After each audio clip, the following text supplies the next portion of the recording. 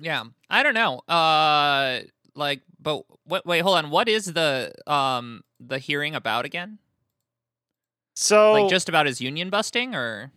Yeah, it's part of because Bernie's the head of the like HELP committee, which is like health, education, whatever the other two stand for. But like, Labor?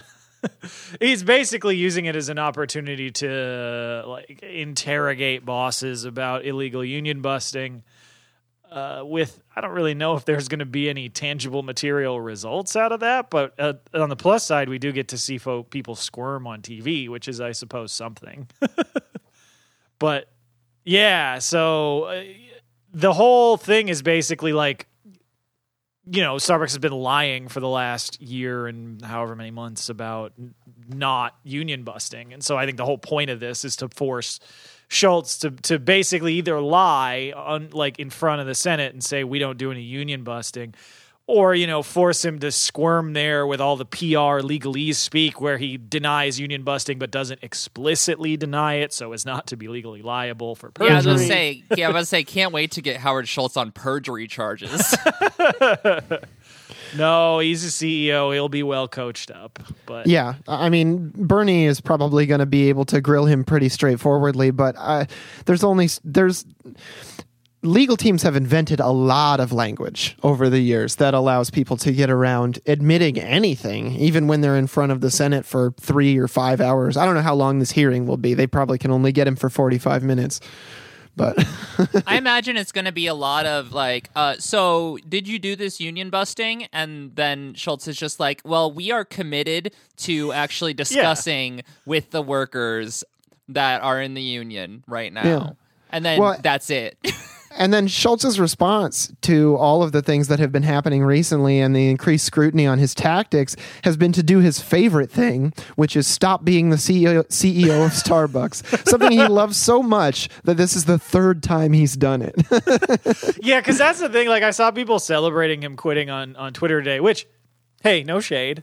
Fuck Sure. Howard Schultz. Certainly would be glad to see him go. I just think, though, as you mentioned, he's kind of a recurring villain. Mm-hmm. Like, he has these arcs where he disappears and you think that we have defeated him and then he returns. Yeah, but then he came back.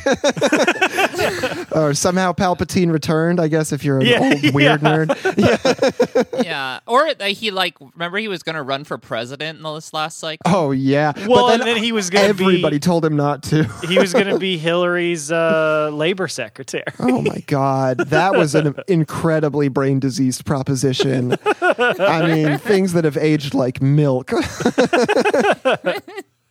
Well, and that was the funny thing is because you'll have people be like, oh, there's still, of course, all the libs that are still mad about 2016. And you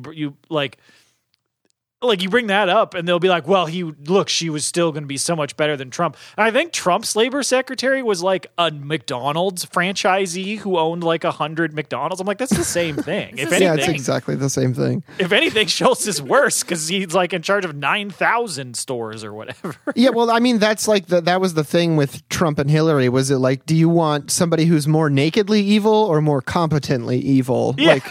Like, pick your poison. How about this progressive veneer that means nothing? How about that, American populace?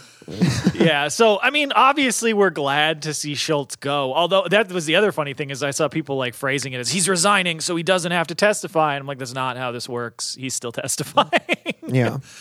It's not like when you quit a job, you're no longer responsible for anything that happened while you were there. Well, it's like if quitting your job got you out of subpoenas, you would see like half of Wall Street. I would keep a couple backup jobs lying around so I could quit them.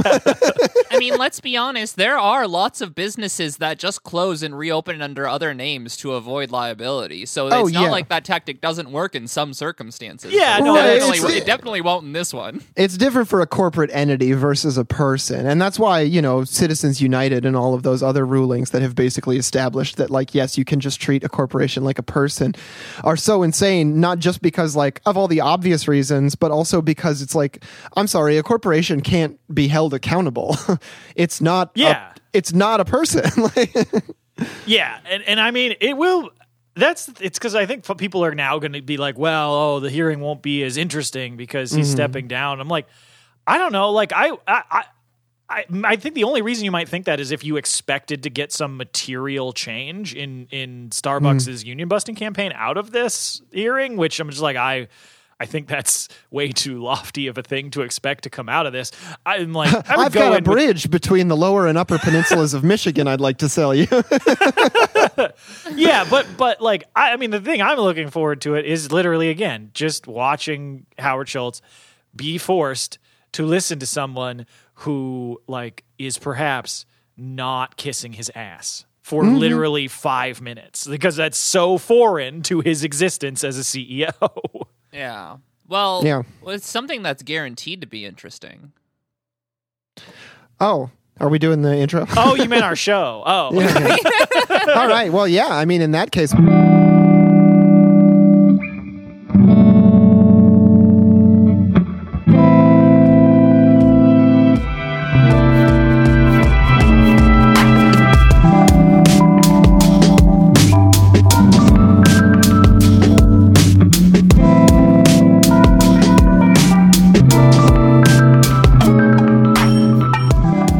Stoppage, everybody, your most interesting labor show.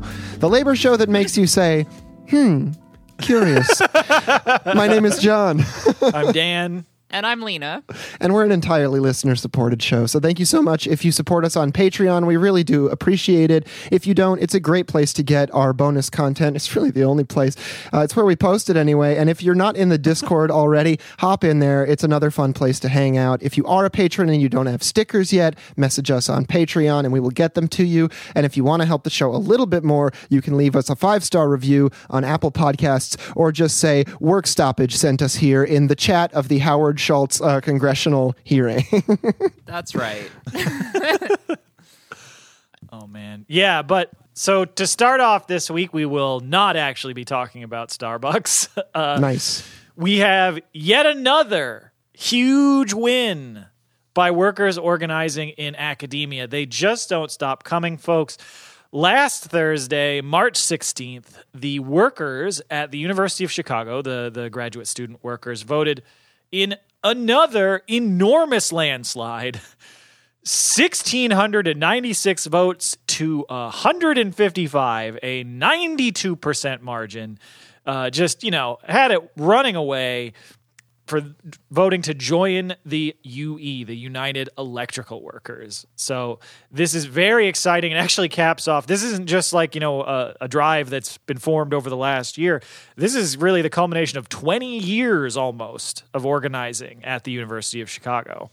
That's so many different, like, almost generations of learning there, because this is not like a generally a lifelong thing that people are in. The graduate students are going through their graduate program. Am I wrong? Like, this is something that there's a lot of new people who come in very often, and when people, get their doctorates or whatever, they move on to other sorts of employment, right?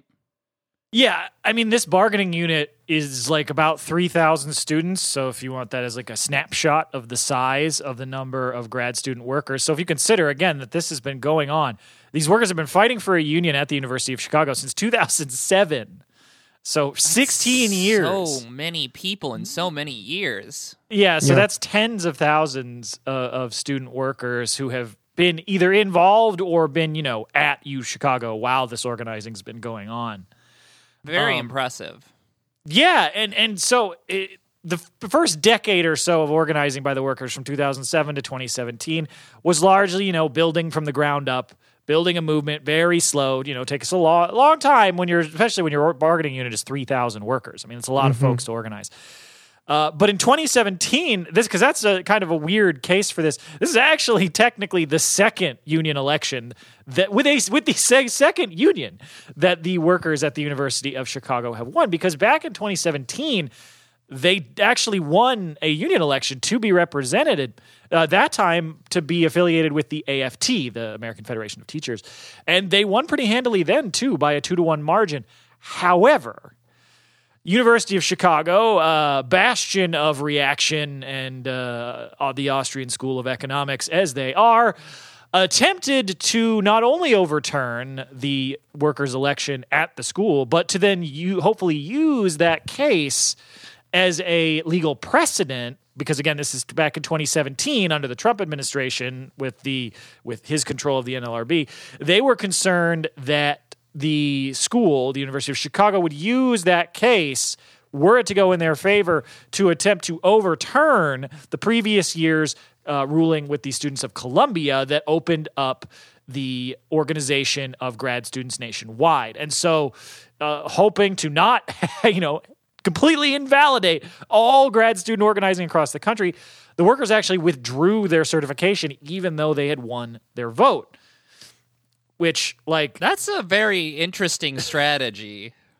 Yeah. I mean, it must have been incredibly difficult to do that too. I mean, it shows a lot of solidarity with other student workers across the country because, wow, to throw 10 years, not throw 10 years of organizing away, but to have it amount to a lot less than you expected to just have it as solidarity to fall back on going forward. I mean, that's got to be something that makes you really grit your teeth when it happens.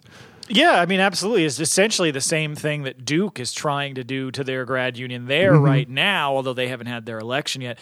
But those workers, of course, are pretty confident, and I think reasonably so, that Duke's strategy is really mostly right now a form of stalling. That it's realistically, with the current makeup of the NLRB, the likelihood of,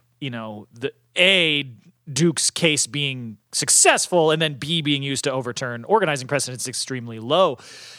So, they're not likely to have to be put in that same situation. But yeah, no, I agree. I think it's a unfortunate but also extremely far-sighted move by the workers at Chicago. And thankfully, now they've had their second election, 6 years later, and won by an even heavier margin, which is, I think, super impressive.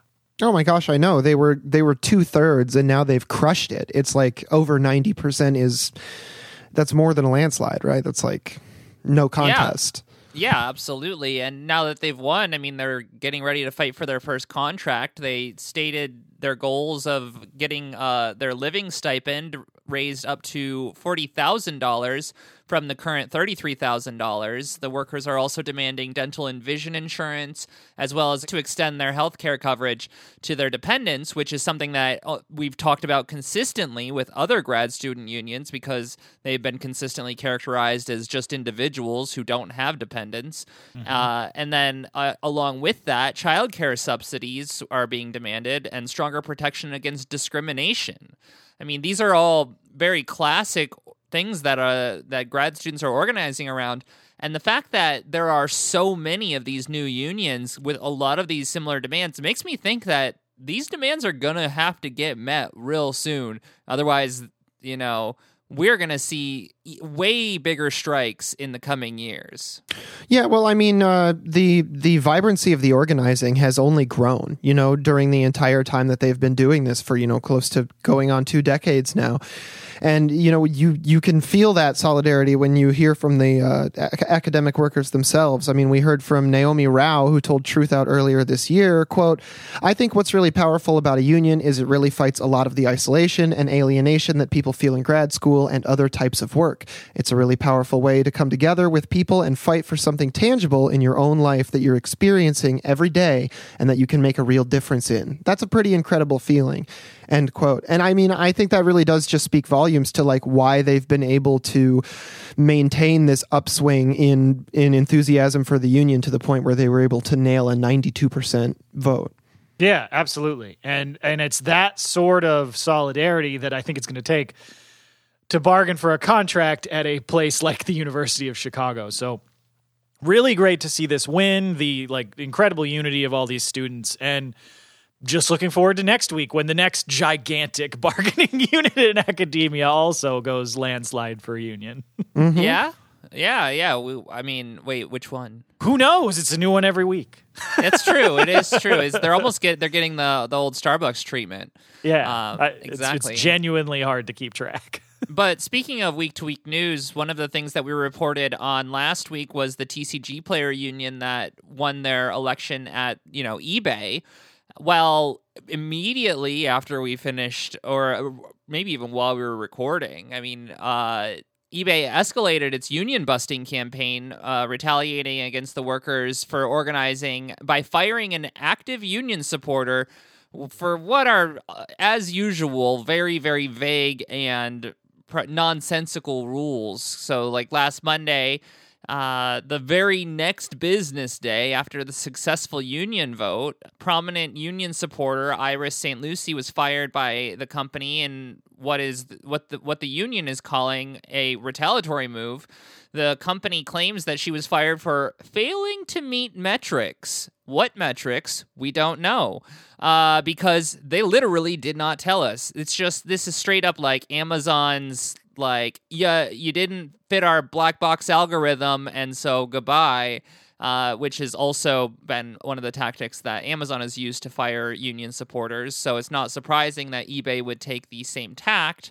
And additionally, as reported by the union on Twitter, Iris had invoked her wine garden rights at the time, and which means that you can legally demand to have a union representative next to you if you feel like, basically what it is, you say, is this meeting going to lead to disciplinary action? And they have to tell you yes or no.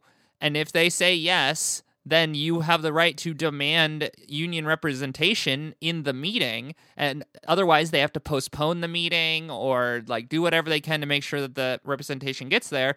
And she was just straight up denied that right. Yeah, well, I think it's funny because like one of the ways that corporations sell this whole the way that they have regimented labor under with the use of metrics is they're like, no, metrics are good. You'll like the metrics because the metrics give us objective criteria by which to rate. So like, look, if you're a good worker, you'll have better metrics. So it gets rid of favoritism. And then but then the thing is like, that is of course always 100% of the time a lie, because then they just do this shit. They're like, well, this person was fired because she wasn't meeting metrics. And you're like, oh, can I see the metrics? And like, no. No, you can't. They're proprietary. I mean, and it's like we see this every single time with every single company. They're like, oh, they were fired for attendance. Oh, they were fired for not meeting metrics. Oh, they were fired for health and safety. Oh, they were fired for not meeting dress code. Or even when these companies never fire people for those things on a normal day-to-day basis. And also when it's a day after your union election, or a day after a worker has spoken out during a captive audience meeting, or a day after any concerted protected labor activity. I mean, it's so transparent. It's like it's not even paper thin. It's like a sheet of cling wrap. Yeah. It's because that's the thing. It's like, the journalists always have to write like what the union is calling a retaliatory move, right. And so I end up mimicking that sometimes when I write the notes. But it's like, in what is a retaliatory move and is clear to anyone with eyes to see. But yeah, no, I mean it's ridiculous. It's clear union busting. It's a clear retaliatory firing. But again, because of at-will employment in the U.S. and the fact, in this case, really that breaking labor law has basically no penalty. Then because again, like they broke the law by refusing to allow her union representation at this meeting. That is a clear labor violation, about as clear as it gets. Well, yeah, and it's said very clearly by CWA Secretary Treasurer Sarah Steffens, who said, quote, "Not only are eBay and TCG Player violating labor law, the company is undermining its workers' rights to union representation, fair wages, dignity on the job, and ability to support their families. TCG Player needs to stop these attacks and commit to bargaining a contract in good faith." End quote. And like, I don't know. I mean, it's very like plain to see, especially probably for our listeners. Like, we see this all the time. Obviously, this is retaliation. Well, it's like when people who represent labor unions say things, I often find myself enthusiastically agreeing because I agree with the sentiment. But in this case, I'm enthusiastically agreeing because those are just simply true facts that you can observe. Absolutely. Yeah, like she's not being particularly militant and certainly not radical and just laying out this is what literally happened. Exactly. And it fits the pattern that has been laid out by TCG Player in this campaign. Because again, in the lead up to their union vote, as we talked about last week when we talked about this, like the CWA has already had to file ULPs against TCG Player for a whole host of union busting tactics, captive audience meetings, surveillance, and as we talked about last time, encouraging workers to call the police on their coworkers if they ask them about unionizing. So, yeah, this is just the latest in the pattern. Although I will say a lot about the union busting campaign from TCG Player, while it's been very aggressive, has seemed to me, at least in comparison with some of the other places we follow, we're kind of amateurish. Yeah. Like the telling your coworkers to call the police on each other when you work in the same office. Like I get why Geico tried that with workers who were going house to house because of remote work. I see how they could see that being effective, but it's like call the cops on somebody who works in the next cube over. And I know that some of these workers are remote, but the whole idea is just nonsense. And like now you're firing someone in retaliation after they already won you're supposed to do the retaliatory illegal firing before the union vote as an intimidation technique. All this is going to do is bring the workers together. Yeah. Because if I'm a member of this bargaining unit and I was kind of on the fence about, is this a good idea? Well, now I've seen that one of my coworkers just lost their job for a complete bullshit reason. And who is defending them immediately? The union. Yeah. So, to me, I'm just like, TCG Player, you just made the best case possible that you could make to your own workers about why they need union representation. So, well, I mean, maybe TCG player is just so cheap that they're not even willing to hire like a competent union busting firm, and they're just throwing shit at the wall and seeing what sticks. And honestly, God willing, inshallah, TCG Player, keep making mistakes, bitch. Yeah, it's just like it's like, as your attorney, I'm advising you to keep posting that shit. Yeah, exactly. Yeah, and so Iris, the worker who was fired in retaliation for organizing, said in a statement, quote, "Throughout our union campaign, TCG Player management has waged a ruthless intimidation campaign to stop us from joining our union, including holding mandatory meetings with anti-union propaganda and creating a culture of fear among employees. They want to make an example of us, but this egregious action only reveals how terrified TCG Player and eBay are of our collective power." She called them paper tigers. She's right, though. She's 100% correct, because that's again, you only do the retaliatory firing after the election if you're like, fuck, we lost. What do we do? I have no idea. And you just lash out blindly because you got owned and don't know how to respond. Yeah. Oh, wow. I almost feel is that a segue into our next story? Like lashing out and instead of paper tigers, we have les tigres. I don't know how to say paper in French. It's papier. Papier. Les tigres du papier. There we go. We're teaching you things that you didn't want to know, folks. How to speak French. Yeah, so obviously, we're going across the pond for another follow-up. We're a labor show. We can't not talk about the gigantic protests that are going on in France right now. So we've been covering this attempt by French President Emmanuel Macron to raise the retirement age in France, essentially stealing 2 years of the lives of every member of the working class by forcing them to retire not at 62, but at 64.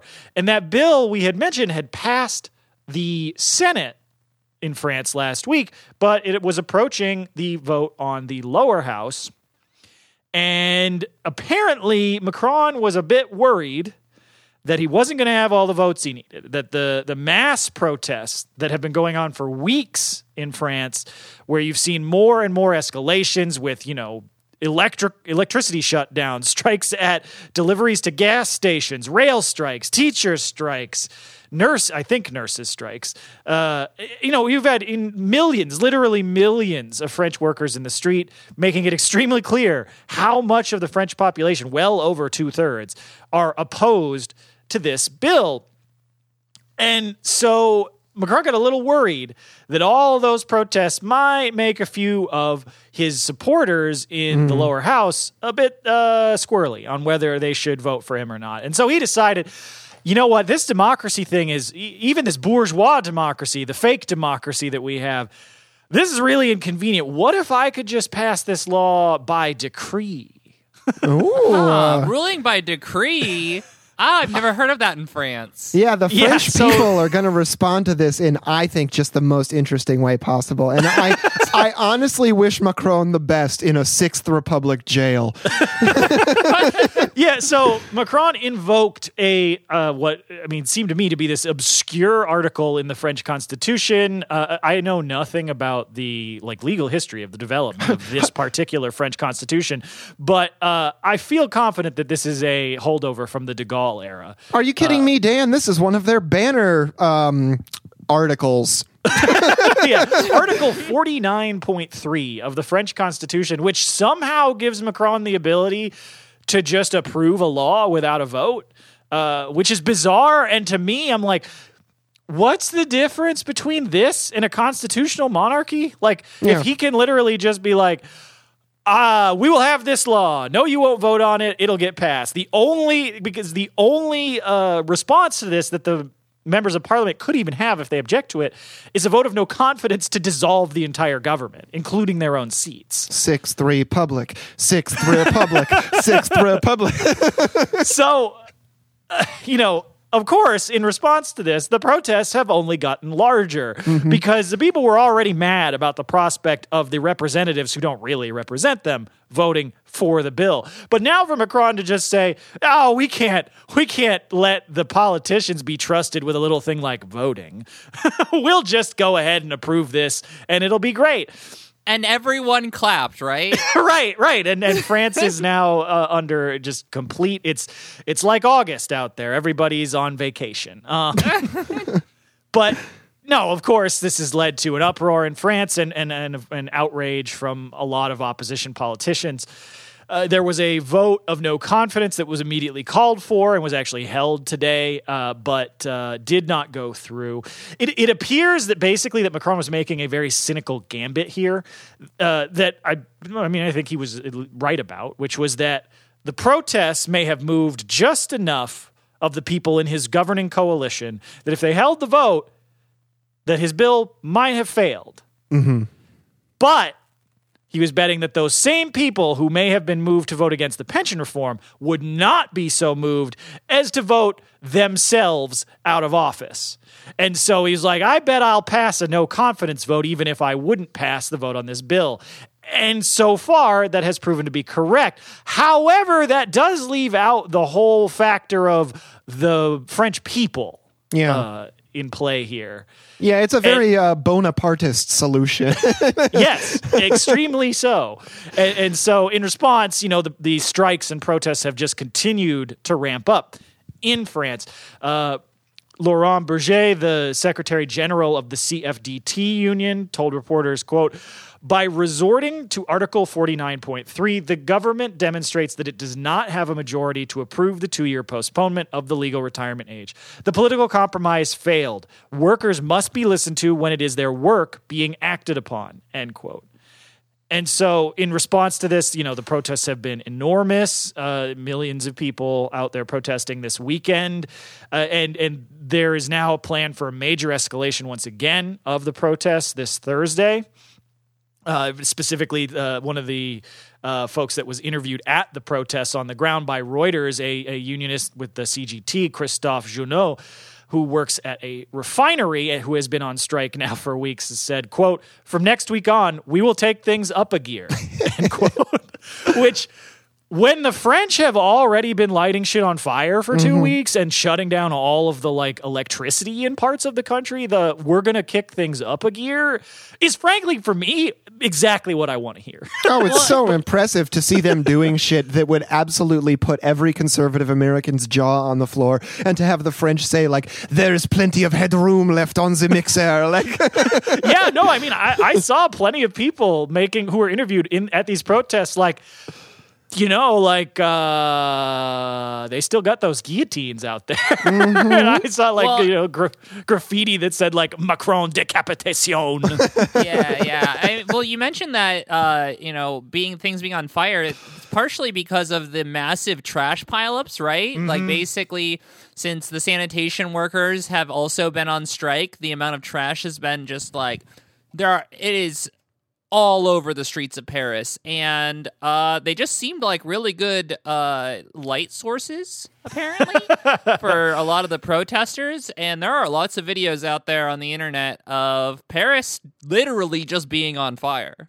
It's a big trash fire. Well, and that was the other thing is, I don't know if this is a real quote because, again, I saw it on Twitter, so this could very well be apocryphal. But there were people that were reporting last week, right when Macron did this, that he was asked like if there was anything that could convince him to turn around and pull back this pension reform bill.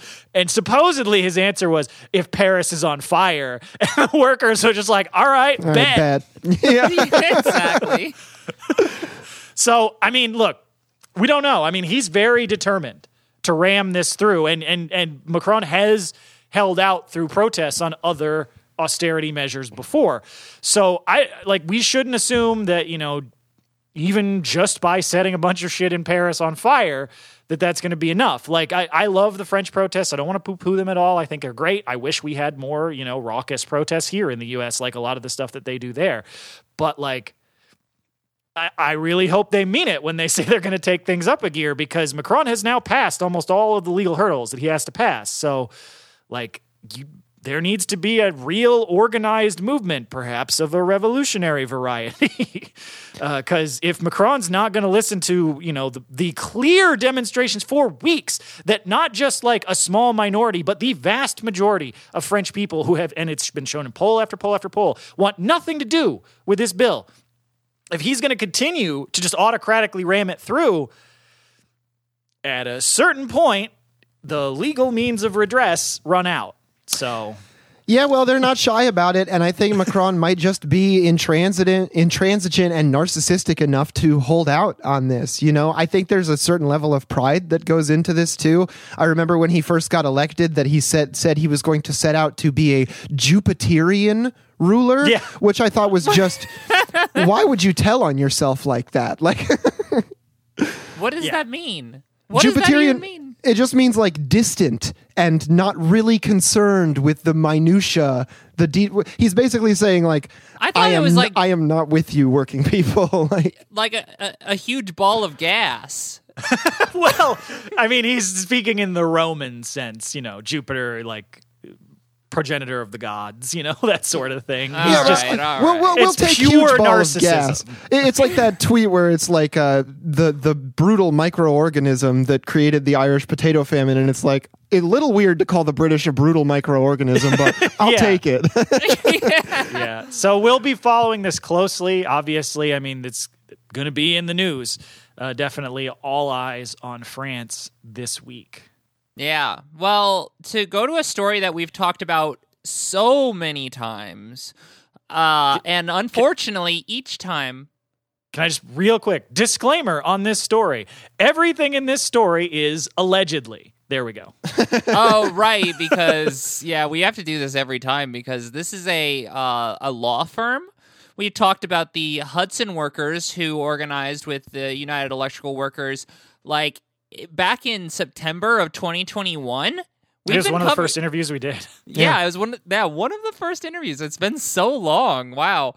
Well, they have been constantly seeing retaliation for being one of the first legal firms to unionize. And once again, the company is taking their retaliation.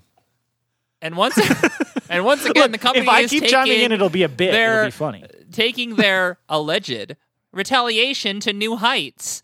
So this has, of course, been a very long saga. As Lena was saying, again, we're now at a year and a half since we interviewed the workers at Hudson. And just to recap a little bit of this, in May of last year, one of the workers who was allegedly fired for organizing at Hudson was sent a cease and desist letter from the company based on allegations against them that the worker says are totally false. The workers say that they and these workers who were allegedly fired in retaliation say that they and their families have experienced harassment campaigns against their social media account they believe to have been directed from folks within the company. Now there has been another escalation in this back and forth about the organizing campaign, where Hudson has filed a lawsuit against the two worker organizers who were fired, calling their union drive, quote, a conspiracy to benefit, end quote, one of the workers' families, which is a really weird way to describe a union drive. Well, also conspiracy to benefit. I have something to point out. What about a corporate structure? Yeah. There's a conspiracy to benefit. Right. Yeah, but then even then, conspiracy to benefit a family, with higher pay? It's really unclear. It seemed to me like the implication that they were making is that somehow they were going to form this union and then use the union structure or the dues in some way. Again, speculation. I don't know. I haven't read the documents, but it seemed like the implication was that they were implying that one of the worker organizers was intending to use the structure of the union to personally benefit them. That doesn't seem very possible. Again, they organized with UE. Yeah, I know. It's the most democratic union out there. So I'm I don't really understand how that would have been possible. We got to get RFK out here on the job, right? Yeah. So anyways, we wanted to bring this up because, again, these workers have been trying, they've been facing a lot of hardship over the last year and a half since they've been trying to organize at Hudson, facing all of these difficult patches. And so we wanted to, just bring this up because there has been this new development with the lawsuit. And these workers, while of course they believe the lawsuit to be baseless, unfortunately defending against the lawsuit's very expensive. And this case has already racked up legal bills for the workers of almost $30,000. So they have put together a fundraiser to help offset, some of those legal costs if possible. So we are definitely going to put a link to that in our show notes and definitely recommend folks donate to that as a very good cause because, defending against lawsuits like this is really, really tough. And, if they are successful, whether they have any merit or not, that can have a real chilling effect on people, being willing to actually stand up and try and unionize somewhere that is not maybe your typical spot where you would expect to see that. Yeah, this is an incredibly difficult fight, and we want to show as much solidarity to these workers as we can because we need to be able to unionize every single sector. Every worker deserves a union. And if this is a particularly difficult fight, that means we need to fight particularly hard for them. Mm-hmm. Absolutely. Well, speaking of difficult fights, let's talk about the fight to reform the UAW. This one was a real sweat for a while there. Yeah, and unfortunately, the Curry team is still making everybody sweat, which is very frustrating. So, we mentioned last week that we had expected last week to have an update for everybody on the UAW election. We didn't have one because this shit keeps getting dragged out. Mm-hmm. And unfortunately, we can't say that it's been 100% wrapped up. But now, after seemingly endless delays, we do have a pretty clear picture of the outcome of the election, even if it hasn't officially been called. So last Thursday, March 16th, the federal monitor who's been, observing the UAW elections as part of the consent decree from the corruption trials from a couple of years ago, finally began counting some of the challenged ballots that had been left out as potentially determining the outcome in the extremely close election between incumbent admin caucus, current president of the UAW, Ray Curry, and the reform slate, UAW Members United, backed by the UAWD, who were backing Shawn Fain as their candidate for president of the union. And Fain had been ahead by about 500 votes after the counting of most of the ballots, but there were a few thousand challenge ballots remaining. And since they could make the difference, there has been, of course, a lot of discussion and back and forth on which ones to count. And so finally, last Thursday, A bunch of those were counted, and a bunch of them were set aside permanently. And we still don't have the final count, but what we do have is essentially a more or less decisive number, because we now know that Shawn Fain remains in the count officially, as of this recording, as far as I am aware, about 500 votes ahead of Ray Curry.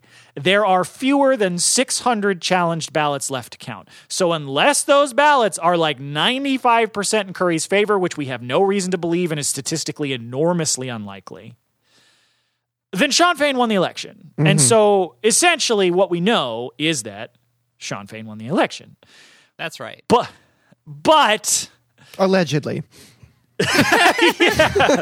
No, I'm not worried about getting sued by Ray Curry. So no, it's just fun to say now.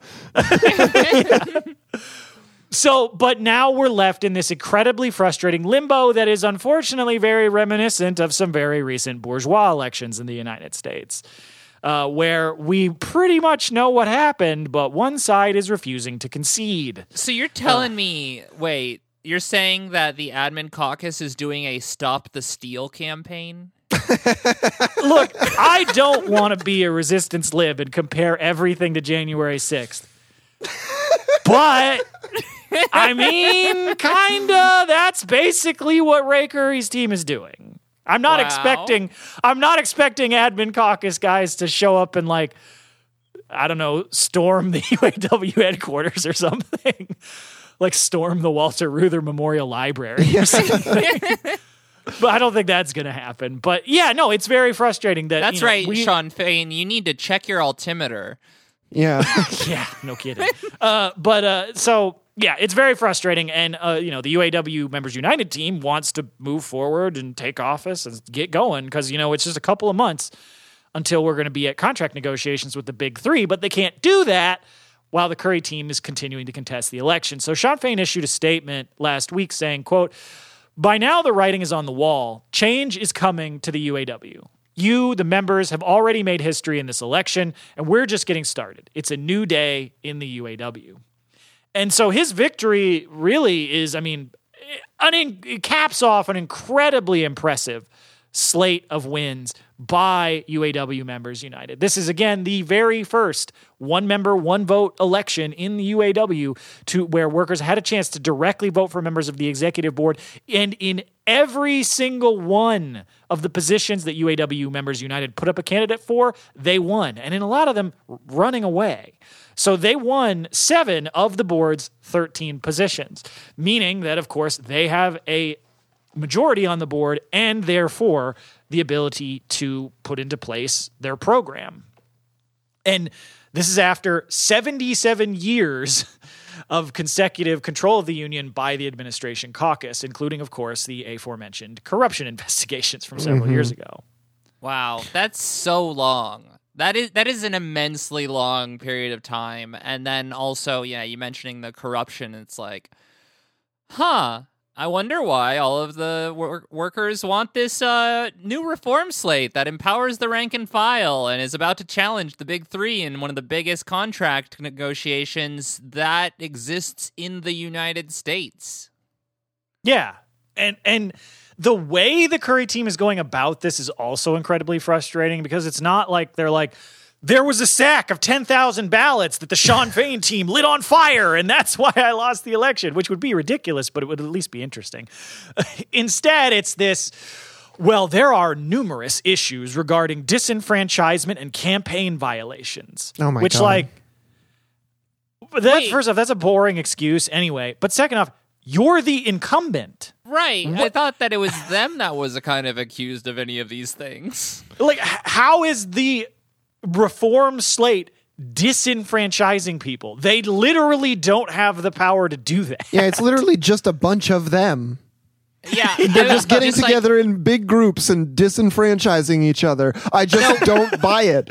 We can't let me lose. I'm the one who corrupted this election. Yeah, well, it's also very funny because, just as you said immediately after Dan said that, Lena, those are obviously the things the admin slate did, the admin caucus did, and it's just I guess I never get tired of having my mind blown by how everything is pure projection. Like, look, I'm pretty critical of Freud, but he nailed that one. Yeah, that one is rock solid. Yeah. And so the Curry team had been pressing for we got to redo the election. The Members United, they irreparably harmed this. It's like, this is not one of the Starbucks stores. UAW Members United didn't get to hold captive audience meetings or like fire Curry admin team workers. It's like you had every advantage in the book as the incumbents and you lost. Take the L. Yeah. Like, look, Dan, they're not mad. They're laughing, actually. And all of their friends are just off frame. Yeah. That's right. Oh man. And so on Monday, with Curry's team still dragging this out, because again, we've known at least since last Thursday, and really, you want to go back a couple of weeks, that Fain was almost certainly the winner of the election, but Curry's team is still dragging this out. And so Fain put out another statement saying, quote, "Once again, Ray Curry is putting his personal interests first and the membership's interests last. Throughout this process, from the one member, one vote referendum to the across-the-board victory for new leadership in every contested election, the membership has voted for change. With all the advantages of incumbency and multiple confirmed election violations on the part of Ray Curry's campaign supporters, the members still chose a new direction. Let's do what's best for the members and get to work immediately, without delay, on charting a new course for the United Auto Workers," end quote. Hell yeah. I'll give a hell yeah to that.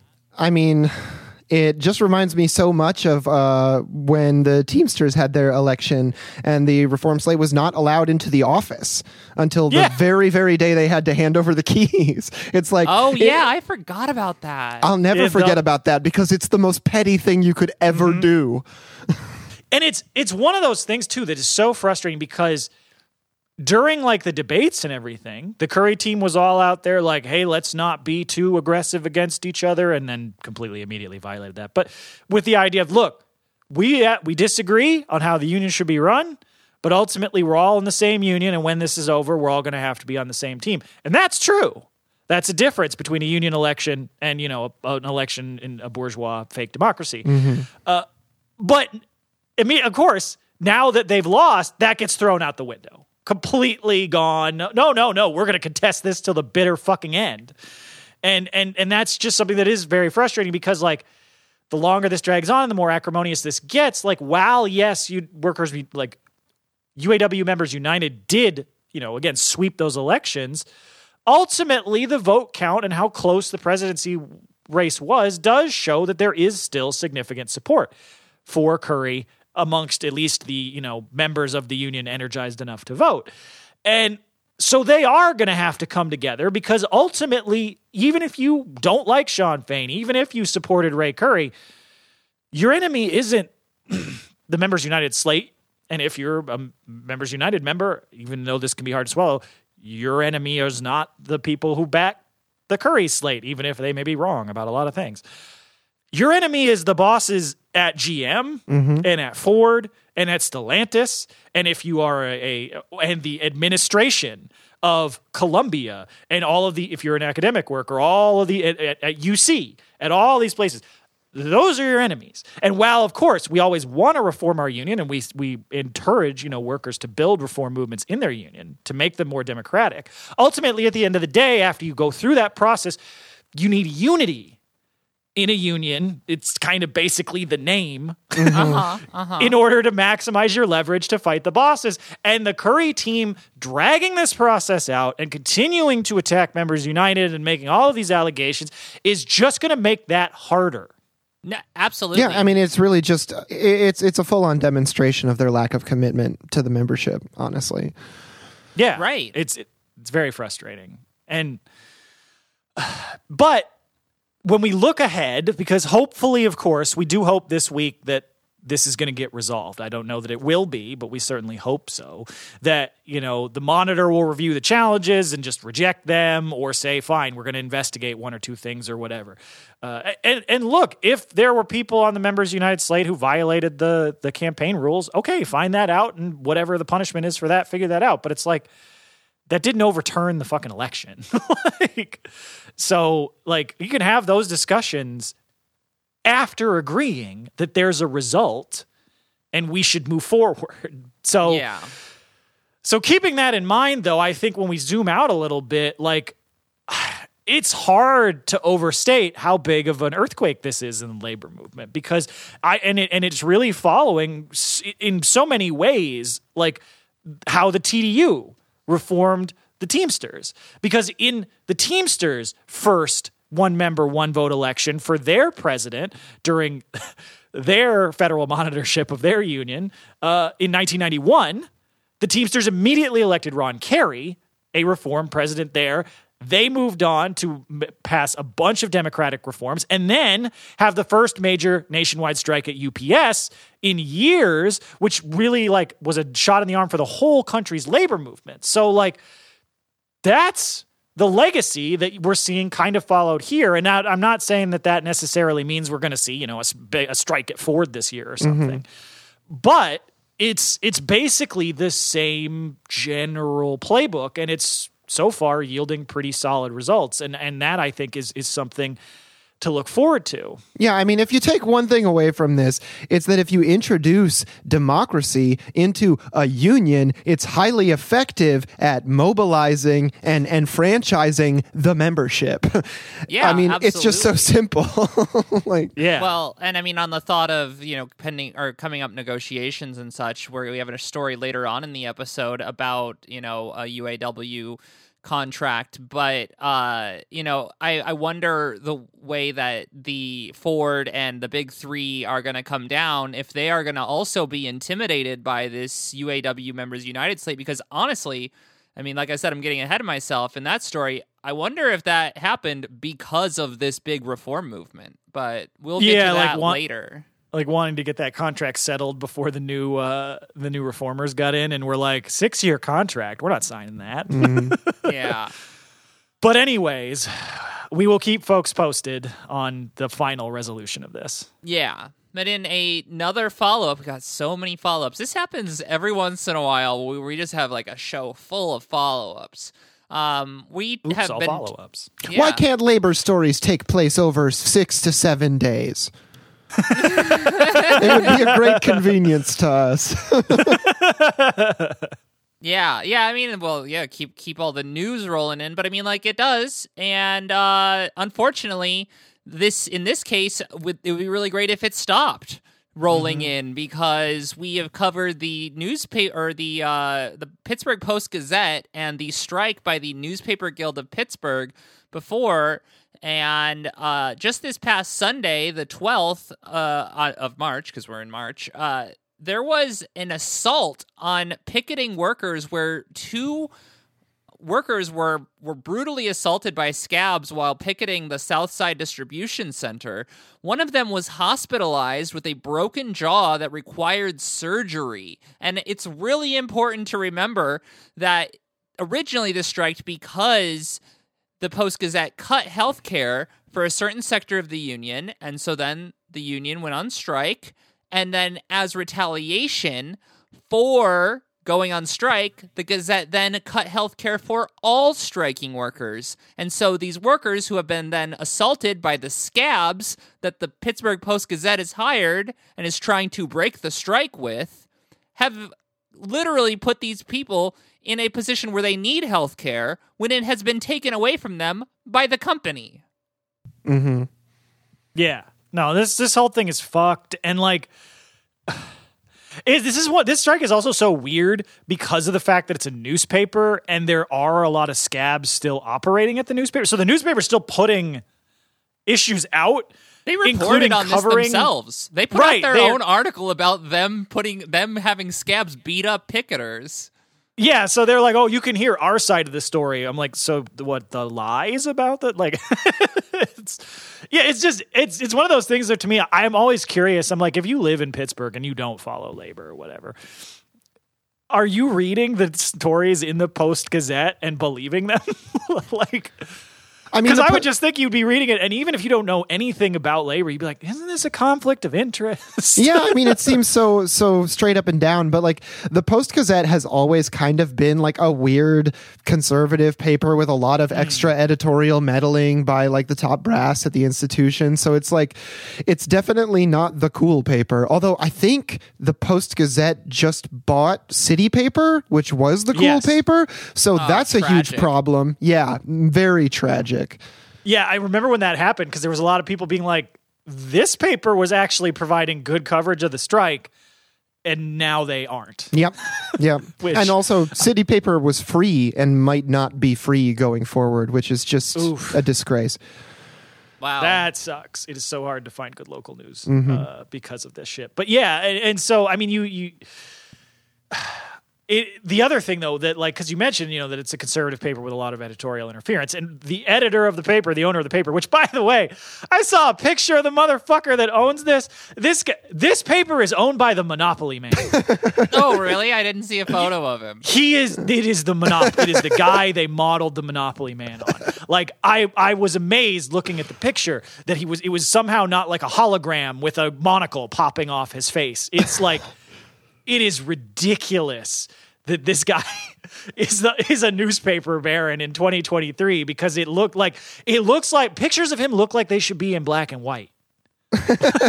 Like, he looks like he's from 1924. Oh yeah. I found him. He really does, doesn't he? They have been like, their coverage of the strike has of course been ridiculously lopsided and anti-labor, making all sorts of bullshit allegations, and of course constantly demanding. I mean, they tried to sue the city for not arresting picketers.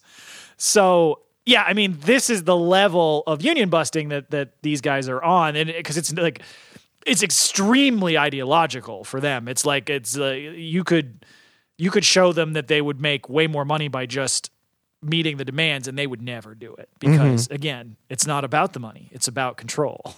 Yeah. I mean, like that's the thing about free press, Dan, is that if they don't own it, then it's not free.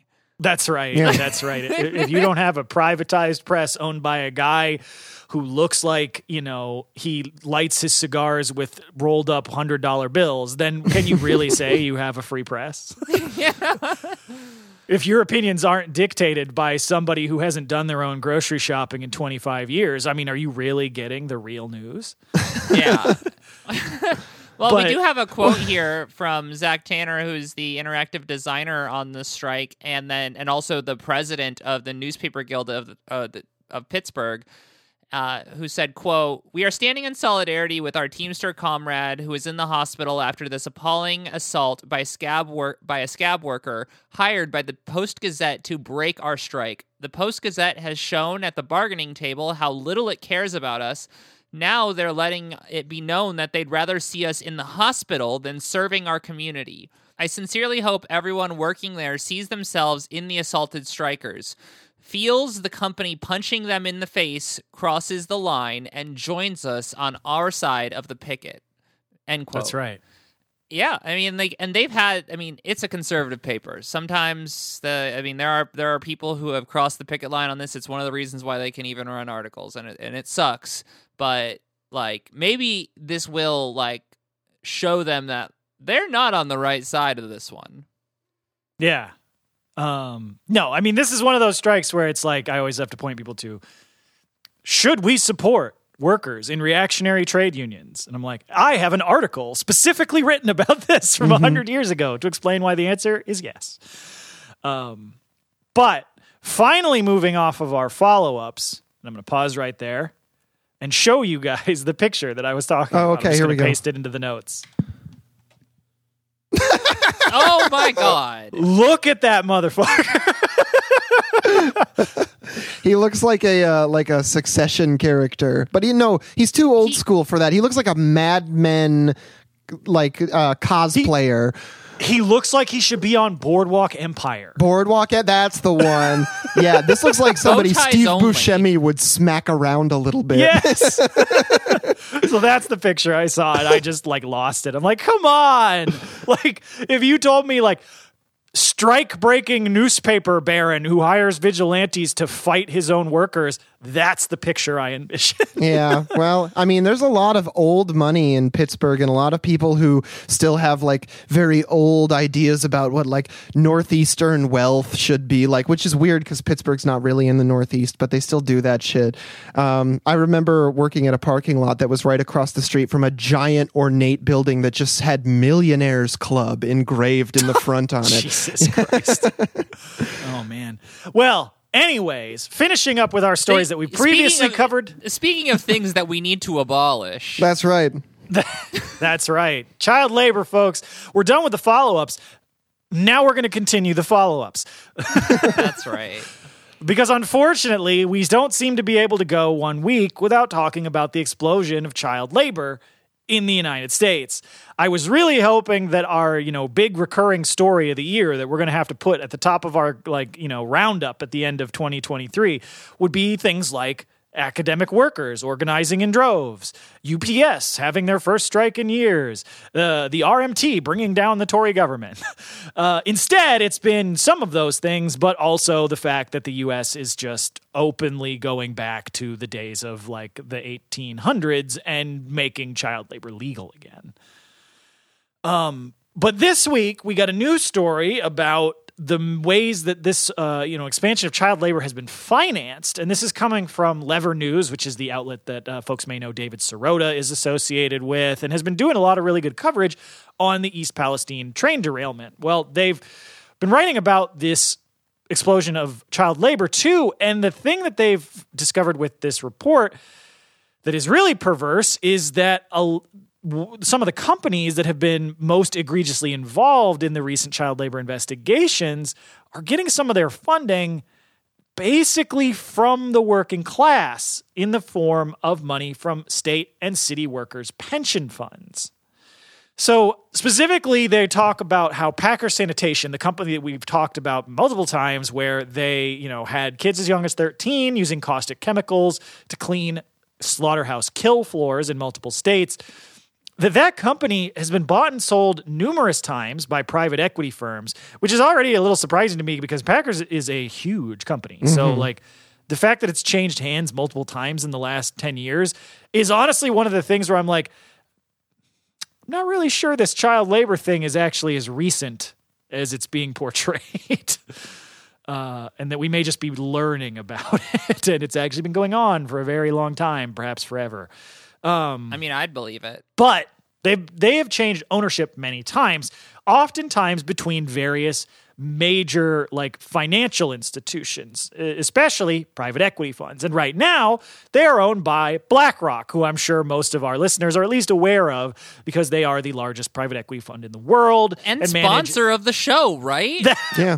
That's right, folks. I'm quitting my new job because we are now sponsored by BlackRock, bringing you evil in as many forms as we can possibly invest in. I thought we were sponsored by the Ontario Teachers Pension Fund, but well, weirdly enough, indirectly, it's the same thing. Yeah, that's true. But so, of course, they're now owned by BlackRock, who manage over $1 trillion in various assets. And the company that we talked about a couple of weeks ago that was at the center of the investigation in Grand Rapids in Michigan on work on child labor in the food packaging business, the company there, Hearthside Food Solutions, also another enormous company, they've also gone through a series of private equity firms that own them, and in both cases, those firms used funding that they got by their ability to manage state and city workers' pension funds in order to pay for the purchase of these companies. And so what that functionally means is that the money that all of these workers, there's folks who work for, like the city of New York, like we talked about last week, or any city workers, any state workers who have a pension fund, they are putting money every week into that fund so that they will have retirement when they retire, unlike everybody else who gets fucked over and gets the pittance that is Social Security or a 401k, which, evaporates every time the Silicon Valley people decide that they want to invest in the next, juicer that doesn't actually make juice. Picture of a monkey. Yeah. Wow, I thought I would come up with the most ridiculous answer, but All that my was apes gone. Yeah. Yeah, and so, these workers are saving for their whole lives to do this. And, of course, these pension funds become huge. If you listen to our recent series on Jimmy Hoffa and the Teamsters, you'll hear about, some of the ways that pension funds have been misused in the past. Well, right in that tradition is the way that these private equity firms are using the control of these funds to invest in all sorts of horrible shit like this. Like, oh, we're gonna build your retirement by buying Child Labor Incorporated. and this really comes down to, I think, ultimately, I mean, obviously, you can reduce it back to, well, the problem is capitalism, which is true. But more specifically, I think the problem here is, of course, that why are we allowing private capital to manage public pension funds? Yeah, that should be absolutely fucking disallowed. Like, the retirees' interest is, of course, to get the best bang for their buck for their retirement investments. That's true. But I would also argue that it is in the retirees' interest that their investments not be made in things they would not want to be investing in. Yeah. Like child labor. It does start to make you feel a little bit bad about your retirement when all of the money that's in your fund came from like South African Emerald Mine Incorporated or whatever. But it's like, it's even worse because it's, well, maybe not worse, but it's a little bit more appalling to most Americans because this is happening right here in our own country. Mm-hmm. It's not like outsourced to some place you're not familiar with. It's not like, this is Grand Rapids. This is where I used to have to go to, this is where I still have to go to Costco. This is my backyard, Yeah. And so again, because this is the thing. I understand why, if you are like an HR or benefits person at a city or state government, and you're like, all right, we got this pension fund and we keep having all these higher costs and we don't want to raise taxes. So what are we going to do with this fund? Well, you know who knows how to make funds get bigger? Private equity. That's their whole thing. BlackRock's huge. They got $1 trillion. They must know what they're doing. Again, I wouldn't do this, but I understand why people think that way. And they're like, we'll have them manage it. And then we'll get the most money from our growth and investments, and we won't have to raise taxes in order to fund retirees' health care. There was a really great movie about this. It's called The Polka King. It stars Jack Black, and I really encourage you to watch it. Oh, man. I have not seen that one, so I do not get this joke. But you will if you watch the movie. There's a lot of financial scammery in that film. Everyone check out the classic film, The Polka King. Yeah. But the problem, of course, becomes the fact that all fund managers, because we are in capitalism, literally have a fiduciary duty to have the funds that they manage produce the highest returns possible, with no regards to the morality of that. And so, there has, of course, been some movement in recent years to try and pressure firms to invest less into things like fossil fuels, which has had essentially no results, because you have basically what they'll do is they'll set up a shell fund and they'll just move the investments in the fossil fuels into a different bucket. They're still putting the money into it because it's still profitable, but they make this sort of shell game that makes it look like they're not doing it and makes people feel better. But really, this is the problem. Why is a private company managing public assets? That is really, to me, the core of the problem here. Of course, BlackRock should not exist and should have all of its assets seized and its CEOs imprisoned. I mean, the real question is, why is anything private? But Right, but to solve this particular problem, and it first is, of course, thanks to Lever News for pointing out that the problem exists. But really, I just think the only real way to address this is to take pension funds out of the hands of these private equity companies, because you could put all these regulations like, oh, well, you can't use it on a company that knowingly breaks the law. But every company has these legal nonsense where they're like, oh, we didn't know we had a contractor who hired another contractor, and that's how this came about. We didn't know. Yeah. How could we know? There's too many ways for companies to isolate themselves from liability. Because in this case, you have like the various funds that have owned Packer Sanitation over the last 15 years, the vast majority of which I guarantee you they were using child labor, they were purchased with funds from public pensions in Pennsylvania, Alaska, Illinois, Kentucky, Michigan, Minnesota, Nebraska, New Mexico, New York, Ohio, South Carolina, Texas, and Washington. So all the most And populous Blackstone- states and Alaska. Yeah. I mean, you really just got to add Florida in there, really, and you've got the vast majority of the population of the United States, especially because Blackstone currently, while owning Packer Sanitation, also manages the pension funds for New York, California, and North Carolina. Damn. Functionally meaning that the workers in those states are funding the continued operation of Packer Sanitation. Now, somebody who's more in tune with the operation of like finances might say, well, those are technically not related. I disagree and don't care. It's the same company that owns them. It can move the money around however it wants. It's functionally using the pension fund money to do this. And that's a fucking problem. So, like, I don't have like I haven't seen, a movement against this that's cropped up, but wanted to bring this to people's attention because, one of the things that we've talked about on the show a lot is that 401ks are fake and that the only real retirement benefit is a guaranteed retirement benefit, something like Social Security, but actually enough money. And that's a pension.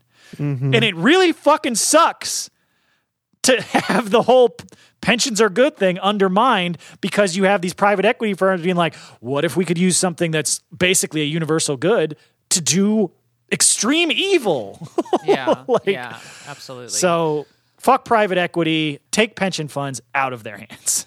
Yeah, well, absolutely. And I mean, I guess to go back to what I was kind of referring to earlier with the UAW, we kind of wanted to hit like the new Caterpillar contract because unlike many of the other like big manufacturing where they make like farming equipment and stuff like that, businesses like Case New Holland or John Deere, we've actually not seen a strike because we really expected there to be, based on those two struggles, to be a giant fight. But before it actually came to a strike, the Caterpillar workers actually ratified a tentatively agreed on contract that would cover about 7,000 workers. And also it's a 6-year contract. And that happened back on the 14th. And like, that's too many years. It is. There's a lot of good. We'll be able to see why the workers voted set with a 71.5% in favor for this contract, but also we'll see why that number wasn't higher when we actually go through some of the aspects of this contract. I don't have like a ton of like testimonials from the workers or anything like that, but I do have the actual like information from the UAW here. One of the things that they got was raises. So we have to go over 6 years worth of raises. Combined, they got about 27%. This year, they get 7% raise, but they also get some lump sum years. And that's not lump sum as like a raise. It's they, instead of a raise, get a lump sum, which I think sucks. Yeah. But because this is very similar to the thing that we have against bonuses and how they're just bribes. But so in the second year, they get 4% of their wage as a lump sum. Then year 3, they get a 4% raise. And then year 4, they get another 4% lump sum. And then year 5 and 6, they get raises at 4%, which culminates in a 27% wage increase. But those 2 years with lump sums are, I'm pretty tenuous on, and apparently a bunch of the workers were also fairly critical of this part of the contract, which is pretty understandable. But when we talk about things that they actually got that were really important and good, they got in the contract a moratorium on plant closures, which has been consistently a problem for a lot of these UAW workers who have seen factories closed because the contracts didn't stop the companies from actually eliminating these jobs. And then also, another big one is they removed tiers from the contract. Wow. The exact thing that the UAW has been fighting, like saying that they're going to fight for when it comes to the Big Three and many other contracts. Caterpillar was just like, all right, we're done with tiers. And we'll get to a little bit of why that is once we've gotten through this list a little bit, because I do want to come back to it. But then they also got marijuana removed from random and returning drug tests. But the fact that it's literally like on those two issues makes me think that you still have to pass a weed drug test to get hired. They got a bunch more vacation, PTO, parental leave. They got additional restrictions on temporary assignments, which means not being forced to do extra work for no pay. They got a $6,000 signing bonus and a couple other things, including things like safety language improvements. But I do want to go back real quick to the no-tiered contract and why Caterpillar was so ready to just like let that happen. And it's really because they won already. The damage is done. One of the things that was pointed out by someone who did some of the analysis on this said that when two-tier was initially put into place in 1991, it changed the way that the pay scales worked. And over all of that time, since 1991, it has totally rearranged the way in which workers are paid. And many of the people from the, pre-2005 era, which is one of the major parts of the two-tier aspect, are not even there anymore. So in 1997, a new employee hired at labor grade 1, which I'm guessing is like fairly entry-level position, made about $18.62 per hour. Last year, in 2022, a new employee hired at the exact same grade made $17 an hour. So Caterpillar already won. They don't care that the tiers are gone. They're like, no, we have actually reduced our costs as much as we could, and now we're just going to go with it. When you take inflation into account, that's like a 40% pay cut or something like that. It's pretty insane. I have trouble wrapping my mind around it. Yeah. Now, because this is one of those things that sucks, because it's like I don't want to come out and say a contract that eliminated tiers is a bad contract. No, it's a good contract for the most part. Yeah, because even though, and I'm glad that because the person who you're talking about who did that that thread, which was a Brandon, I don't know if it's Magner, it's Magner on Twitter. It really put a really great thread together about this. And I think it's a really good point that Caterpillar already got what they wanted from the tiers, but it was still very valuable to eliminate them because workers have now suffered for decades of lowering wages.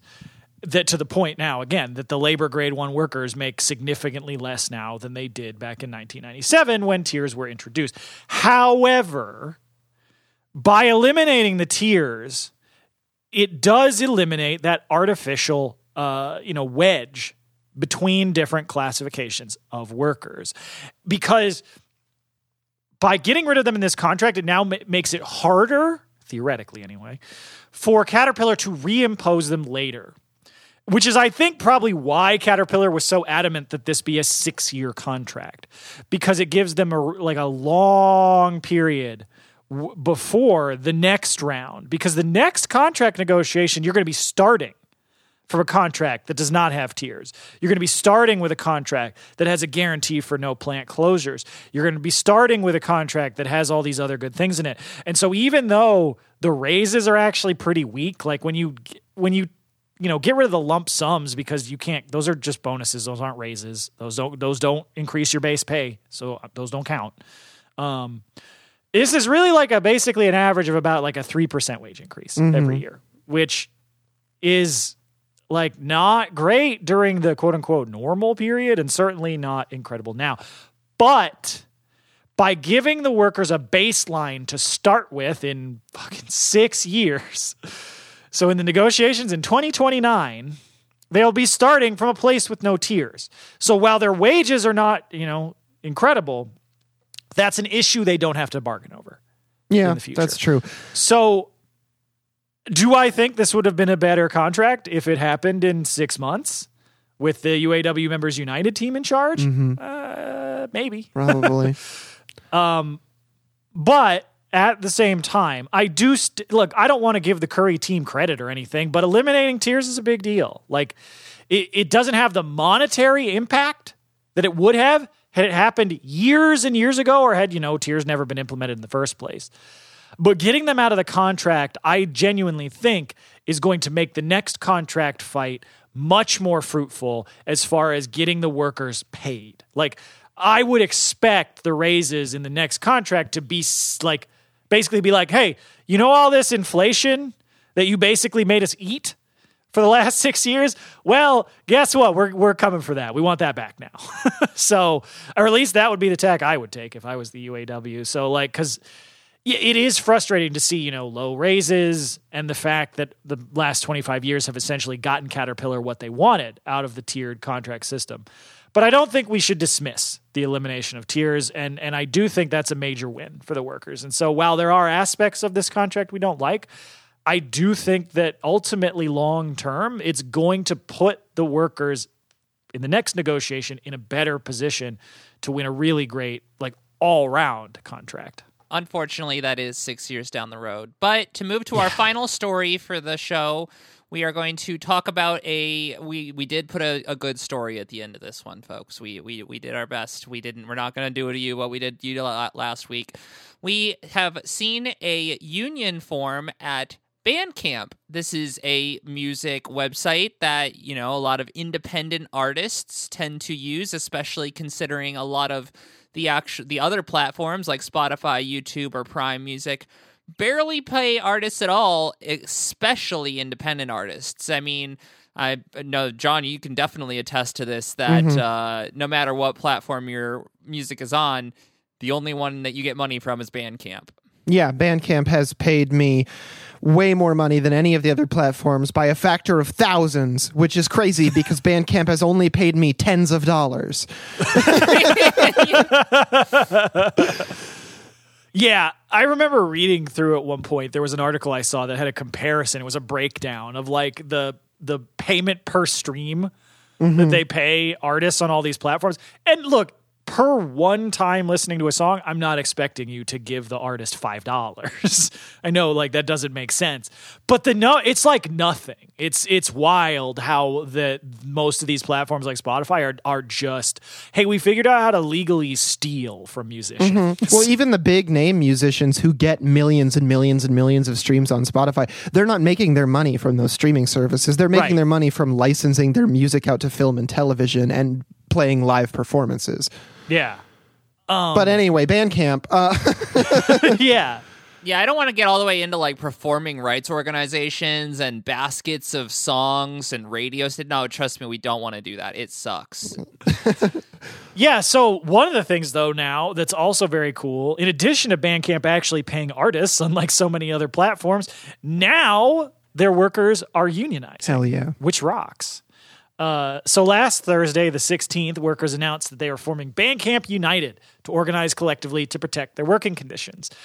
This move has been in the works for a while now. Workers were prompted to consider organizing last spring when Bandcamp was purchased by, giant mega conglomerate Epic Games, which this article was also the way that I found out that Bandcamp was purchased by Epic Games. Yeah, this is also news to me. Yeah, I can't wait to have the Bandcamp launcher bug me every time I try to start my computer. Well, yeah, no, but that to me, I'm like, all the more kudos to the workers at Bandcamp for attempting to prevent your, company from being turned into Fortnite. Yeah, true. So we had a quote from Cami Ramirez-Arau, who's a support specialist at Bandcamp, who told Kim Kelly for Rolling Stone, who put out, one of the first articles about this organizing campaign. And she said, quote, "Many of us work at Bandcamp because we agree with the values the company upholds for artists: fair pay, transparent policies, and using the company's social power to uplift marginalized communities. We've organized a union to ensure that Bandcamp treats their workers with these same values." End quote. Yeah, that's very nice. And they're organizing with Tech Workers Union Local 1010, which is part of OPEIU, which is the Office on Professional Employees International Union, which I actually don't know as much about. I guess it's something that I could look into, but it is really great to see these music industry workers organized because, I think that it is a little bit of a bygone era outside of the movie industry for, besides like engineers, because there are a lot of audio engineers who are unionized, but again, that's also mostly in movie industries. But like this actual like tech platform that is designed for music is pretty unique. Yeah, I was shocked that the union covering all of the non-managerial and supervisory personnel at the company only added up to 60 people. I knew Bandcamp was a relatively small company compared to the amount of traffic that it does, but I did not realize that it was like less than 100 people operating this website, which, for as much money as does flow through Bandcamp, it really makes me think like these workers are being incredibly exploited. How much money must Epic Games or whoever their fucking boss is directly above them be making off of this? Yeah, it's probably a lot. Yeah. Yeah, I will just say, I do think it's very funny because, we talked about how like the numbers for union locals don't really, they're not in a sequence or anything. So the workers just pick them.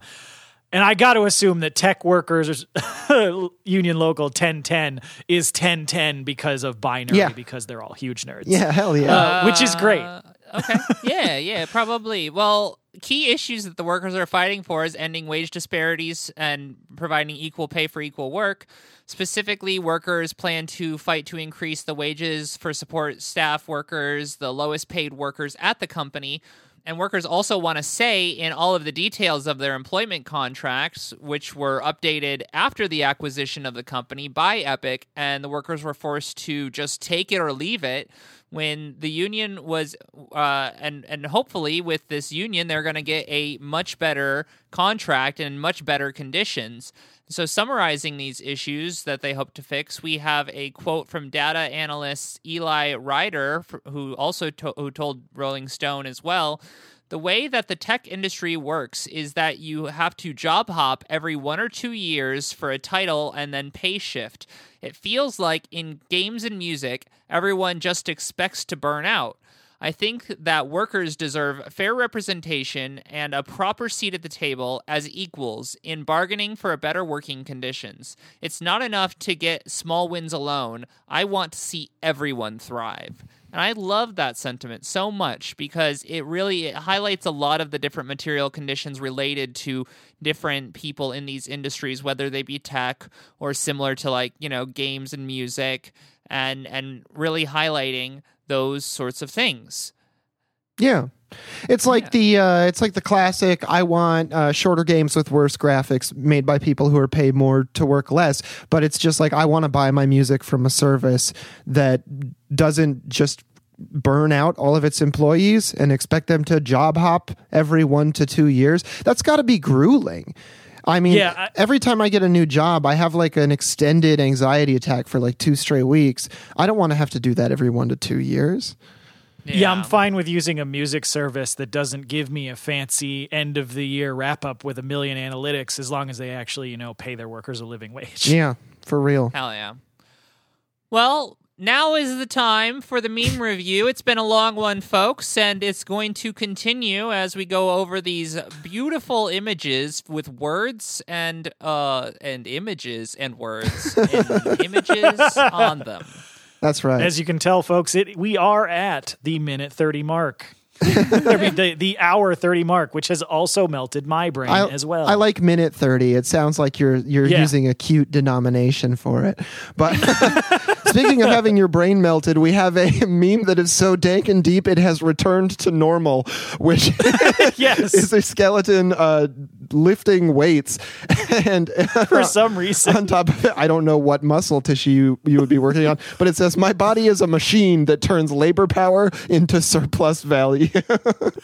It's like this is only barely a meme, and largely because of the skeleton. Because it's like that's what a worker is. I mean, but it's a in the eyes of the capitalist. It's a lovely twist on the "my body is a machine" meme that's been going around for a while. Which also, again, it's nice that we're coming up with new meme templates again. They kind of petered out there for a while. Just saying. That's true. Well, Which is why we'll immediately transition into an old reused meme form. An ancient meme. It's an old meme, sir, but it checks out. Yeah, this is one where there's these kids sitting in like a computer lab, and one of them is turning around and pointing, kind of in a "I'm going to tell you what's up" kind of thing, and it says, "I'm going to say it. Money doesn't buy happiness is a form of gaslighting propagated by the upper class, so that you are content with your miserable life and don't demand more." And that's true. I just thought it was a nice little meme. It's a somewhat more scientific way of saying, they say money can't buy happiness, but it can buy a jet ski. And when have you ever seen anyone unhappy on a jet ski? That's true. Also, side note, my favorite part of this meme has always been the kid sitting right behind the kid in the front who's kind of doing a thumbs up and has like the flat mouth expression. So great. Yeah. So this next one is from a series of, I think, very recent, rips on The Atlantic, aka the Atlantic Council's favorite magazine. So this is a goofy headline from The Atlantic.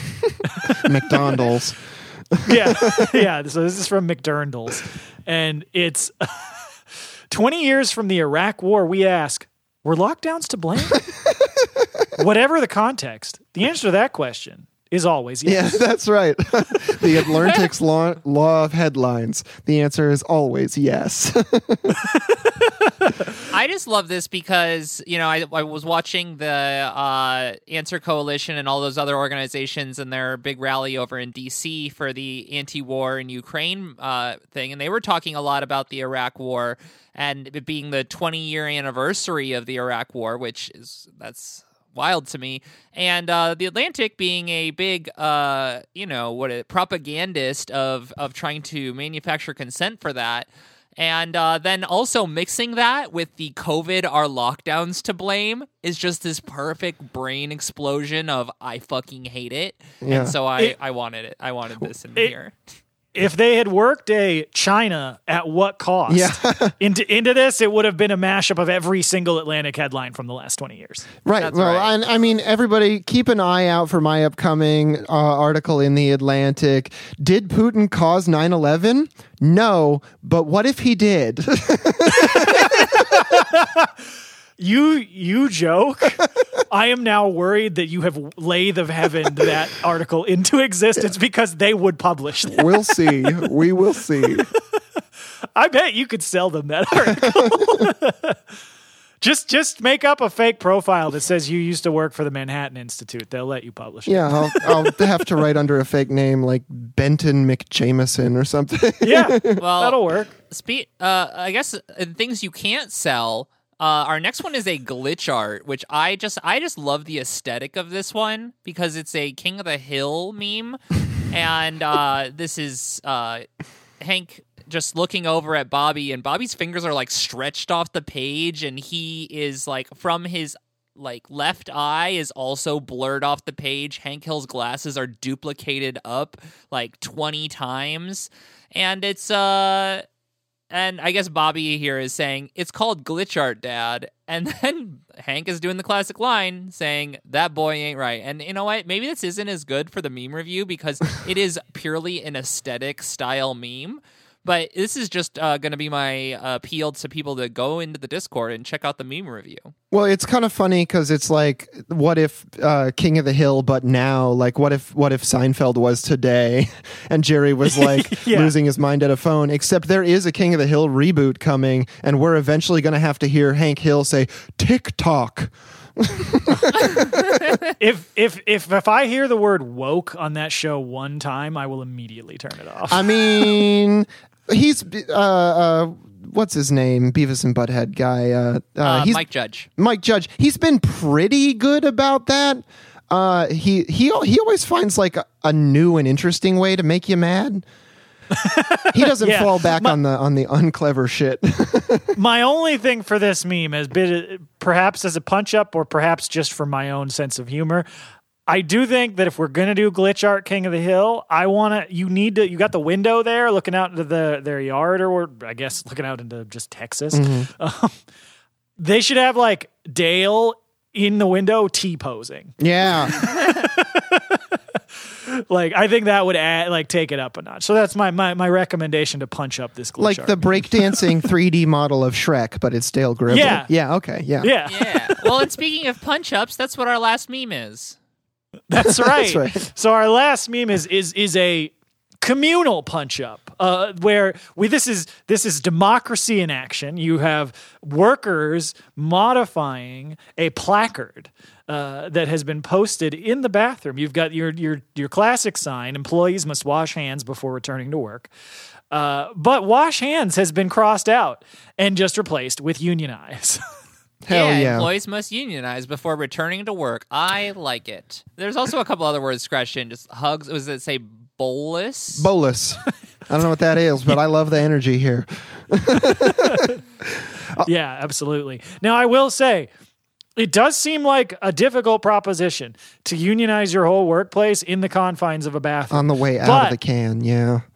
I believe in the power of the working class. Me so too. You know what? I'm not going to discount it as a possibility. And also, why do these placards give the customers a pass? They should be washing their hands too, you dirty fucking customers. What's wrong with true. you? Do you wipe your ass with your hand? All right, we're going to leave you on that question. We're going to leave people wondering.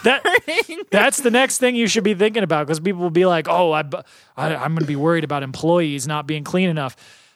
Motherfucker, customers are walking around touching everything in the store. You don't got to be worried about the employees. Yeah. That's right. All right. Well, with that, we're going to wrap for the episode. If you want to support us as an entirely listener-supported show, you can do that at patreon.com/workstoppage. $5 a month is what allows us to do this show. It is the support that we really appreciate and need. It also gets you access to all of our overtime content. Our shop floor discussions, which we just did one on the updates on the rail industry, as well as the big rail disaster in Greece.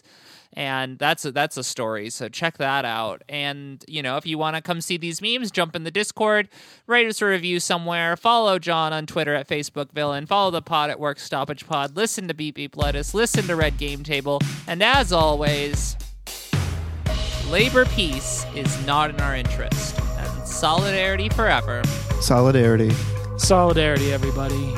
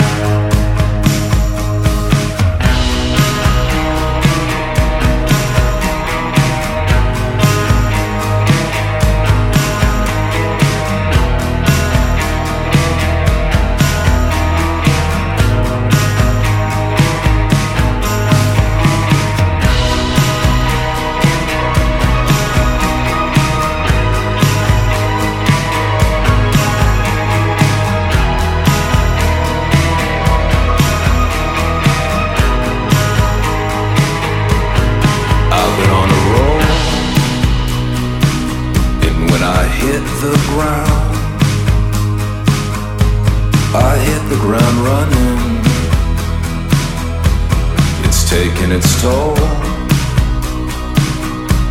So when I make two, it'll cost me 10. So I'll keep trying to make this alright, to make this alright. Yeah, right. So when I stop and I'm looking at the ground, it makes my head pound. What should I do? 'Cause when I win 5, it costs me 15.